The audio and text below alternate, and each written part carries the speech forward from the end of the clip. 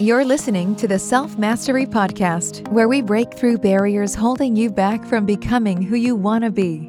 Whether you're struggling with pornography, overeating, social media addiction, or just want to get better at succeeding at life, this podcast is for you. Now your host, Zach Spafford. Hey everybody, welcome to another beautiful Mastery Monday. Actually, right now it's Sunday night. The sun is setting and the kids are out making the gleeful noises that signal an amazing day is ending. It's about bedtime here in Milwaukee, and I'm sitting down to record, and I'm thinking, what is the skill, the thing that my audience needs help mastering this week? What can I bring them?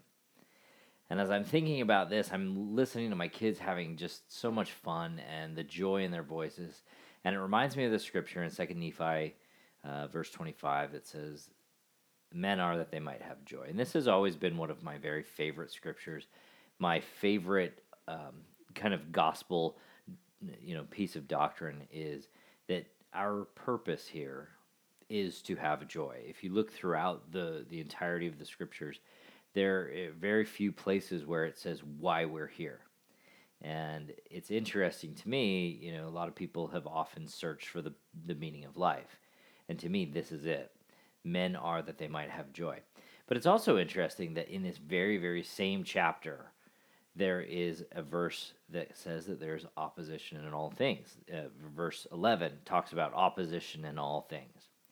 And as I have worked with clients, worked with people who are addicted to various things, alcohol, food, pornography, I have really felt that this takes on a new meaning in my life because it shows me something really important. And I ask my clients this. I say to them, what percentage of life should you feel good? And some people say 90% of the time they should feel good. Some people say 75% of the time. Some people say it should be a 60-40 split. Sometimes it's 60 feeling good and sometimes it's 60 feeling bad, but it depends on, what they're thinking about that day. And when we think about how we would like to feel, we think about, I want to feel happy. I want to be in a place where, joy is a part of my life. I think a lot of times we negate that second side of things, that opposition in all things. And, one of the major reasons we fall into buffering or addictive behaviors is because we're often avoiding negative feelings.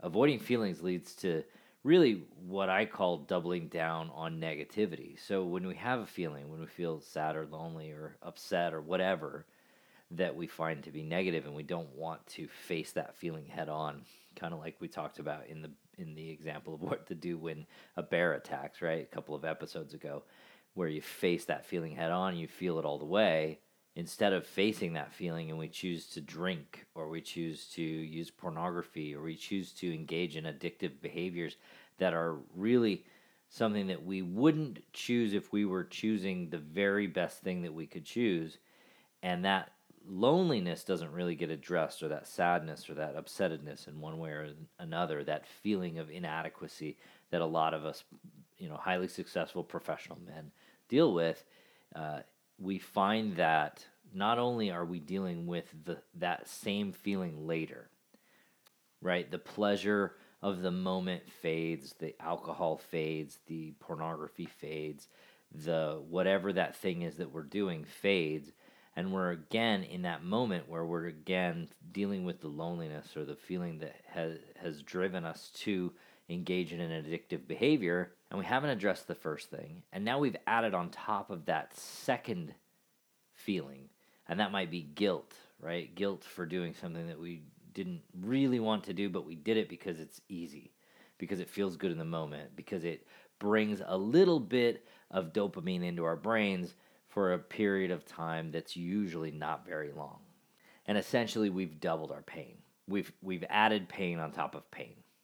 And of course, then we can often make that worse because we double our pain again, or we increase our pain again by choosing to think, well, I've done something I don't want to do, and I'm broken, I'm bad, I'm irredeemable, right? We put shame in the mix, and so now we have even more pain on top of the pain, on top of the pain.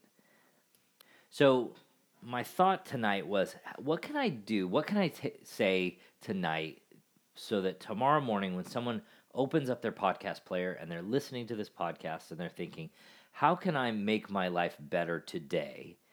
What can I say to somebody who's listening so that they can put more joy into their lives? So tonight I want to talk about 4 ways that you can create joy in your life. And as we go through these things, I want you to think about your kids or the kids that you know, the joy that they have in the moments that they're just playing and enjoying their day. For, whatever time of day it is, whenever it is, think about those moments when you just hear that, that gleeful, joyful laughter and the fun that's being had. So let's jump right into it. One of the first things that I think every individual who wants to have joy in their life, they need to create a skill of seeking joy in their life, or seeking the good in their life. So when you seek the good in your life, you're doing something really important. You're consciously observing the wins in your day. Now, little kids are pretty good at this, right? They'll come home and they'll be like, Dad, Mom, I did this thing. It was amazing. And you look at it and you're like, oh, yeah, okay, that wasn't really amazing. But for you, it was amazing because from your perspective, it's new and exciting, and you've built something, and it's amazing, right? But consciously observing the wins in your day and then sharing them. One of the things that I do with my kids every night when we sit down to dinner is say, hey, who had a great win today? Because I want to draw that out of them, because as they get older, they tend to fade away from that that moment where they show up at the dinner table and they're like, hey guys, this is what I did. And so I want to draw that out of my teenagers and my older kids, and I'm trying to create an atmosphere where observing their wins is more important and more of a daily skill and habit than observing their problems, which is another part of seeking the good in your life, is avoid seeing problems where there aren't any. Kids are really good at this. They tend not to see a whole lot beyond what's readily apparent. They don't really go and create a lot of problems by adding worry and stress and, thinking about things that really aren't a problem, but that if you're an adult, you can tend to bring into the mix. This is something we all do, and sometimes we do it in the name of being, conscious and conscientious of what might happen. But sometimes we put too much into it. It's not always a good idea to worry. It's not always a good idea to think about problems that are existing, outside of your bubble that you have no control over. Avoid seeing problems where they aren't. Keep them out of your life. And then the third thing in seeking the good in your life is believe what you want to believe about yourself. If you're somebody who's been using pornography for a lot of years and you're trying to choose consciously to get away from that, begin to believe that you can stop looking at pornography. Begin to believe that about yourself. This is self-confidence in a nutshell. Begin to believe who you are is who you want to be. And that's not like I'm not saying, make stuff up about yourself, but I am saying you can have an aspirational belief about who you are without having any proof about your ability to achieve that yet. All right. So the second thing that you can do to bring joy into your life is become willing to feel your feelings all the way. We talked a lot about this in, what to do when bears attack, right? And which is honestly my favorite title of any podcast I've ever listened to or created, because it's, one of my favorite things is bears in the woods, right? And I told you I grew up in Alaska, and I would always take a slower Scout with me whenever I went camping because I didn't want to get eaten by a bear. Well, when it comes to our feelings, and you just really have to listen to the podcast. But when it comes to your feelings, the best thing to do when you are dealing with your feelings is face them full on, the same way you would a bear. Deal with it head on. Don't let it control you. Don't lay down and play dead or run from them. Face them and really be willing to feel them all the way through. Feel them to their fullest. And this, to me, is kind of the epitome of opposition in all things. If you want to feel joy, if you want to feel the fullest joy in your life, you really have to be willing to feel the lowest lows as well. And I'm not saying you have to dwell there and stay there forever. In fact, when you're feeling any given feeling, it generally lasts about 90 seconds if you really, dig right into it and feel it. But this is something that is going to require practice. If you are not practicing feeling your feelings, you're not going to get good at it. And, for a lot of us who avoided our feelings for a long time, a lot of these professional men that I work with, these high-powered executives that I work with, they're dealing with their feelings in very short bursts, but a lot of times they're pushing them off so that they can get stuff done and move on. And I'm not saying that you shouldn't get stuff done and move on, but I am saying if you are not dealing with your feelings, you're going to find that you're going to be trying to avoid them in one way or another. And practicing the ability to really feel your feelings, even if for a short period of time, is going to provide you with that ability to feel the negatives and then also really feel the joy in your life. And a lot of people, they tend to find that they're numb, not just in the lows, but they're also numb in the highs. And feeling your feelings is a key component of that. So practice that. And then another component that I like to kind of tie in there is it's part of self-confidence. Being able to feel any feeling, knowing that you can feel any feeling and know that that's the worst thing that could ever happen to you, that really provides you, I think, with a level of understanding and confidence that, if the worst thing that can happen to me is that I feel bad, then I can probably do anything and create anything and move forward and build and be the person that I want to be, even though I know in short bursts or in bursts or even sometimes long bursts, I'm going to feel bad because it's uncomfortable to create something. It's uncomfortable to build something. It's uncomfortable to become the person you want to be in the beginning. But eventually, that's going to become easier and easier.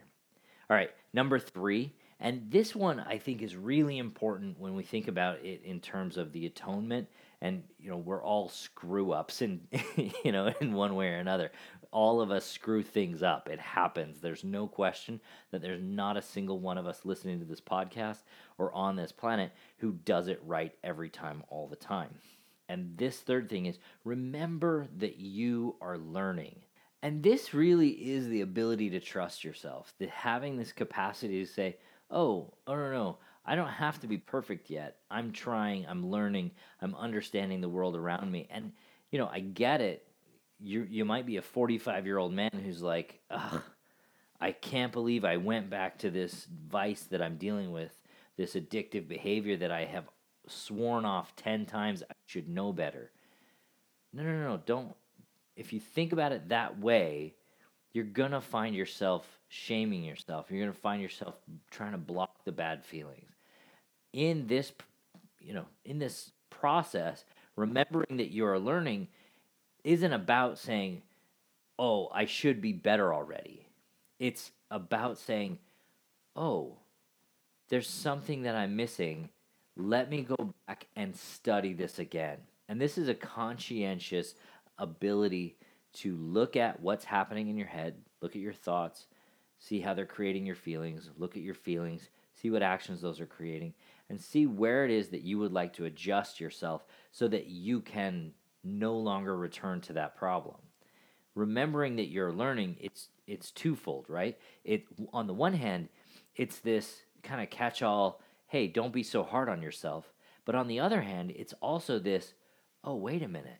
It's my job to figure this out.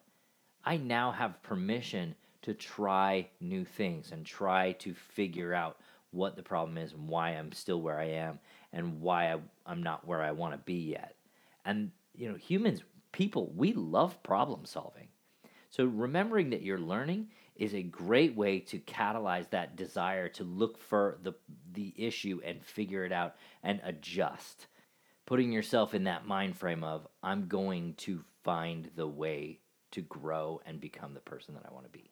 All right, last one. And this one to me has been kind of the most important one. And I wrote an article about this, and I even did a podcast episode on it about the atonement and how important it is and what its difference is between, what the difference between the atonement and agency is. And just, I want everyone to recognize that the atonement has bridged the gap. A lot of us, we get into it and we think, I'm not going to be able to grow past this, or the atonement is for somebody else. But the truth is that we just have to get on the bridge. The bridge has been gapped. We just have to get on the bridge and choose to accept the atonement in our lives. And now we can move forward and not feel guilty about all of the stuff that has happened, or shameful about all the stuff that has happened. But again, return to our agency and say, how can I choose differently? How can I become more like my Heavenly Father and put the atonement to work in my life? I think in a way you could say that man's purpose is to feel the depths of sorrow and the loftiness of joy, each to their fullest. And that doesn't seem quite as poetic, and it certainly doesn't fit into that, verse 25, which is a fairly short verse. But knowing that your purpose is to feel joy, is to have joy, then understanding that you are going to feel some negativity from time to time, in fact, about half the time, it really gives you permission to feel those feelings all the way through, rather than avoid them, or rather than say, I shouldn't be feeling this, or judging yourself for being sad in moments when sadness is necessary. And as I listen to my kids, playing on this beautiful spring evening, and I hear the joy in their voices, I've come to a realization that kids are really good at taking the moments as they come. And every time I recognize that, it's this renewed lesson that becoming who I choose to create is an intentional return to the principles of the gospel, including becoming as a little child. All right, everybody, I hope you have a little bit more joy this week. I hope this has been a great Sunday evening for you, and tomorrow is going to be an amazing Mastery Monday for you, and I will talk to you guys next week. Hey, thanks for listening to the Self Mastery Podcast. Every day I get requests from people who are looking to change something in their life. If that is you, if you need help overcoming your addictive behavior like pornography use, sign up for a free mini session at zachspafford.com/workwithme. That's zachspafford.com/workwithme. I'll put a link in the show notes for you to follow. Also, it would mean the world to me if you were to leave a review for us wherever you get your podcast. It'll go a long way to helping others find us. Thanks again.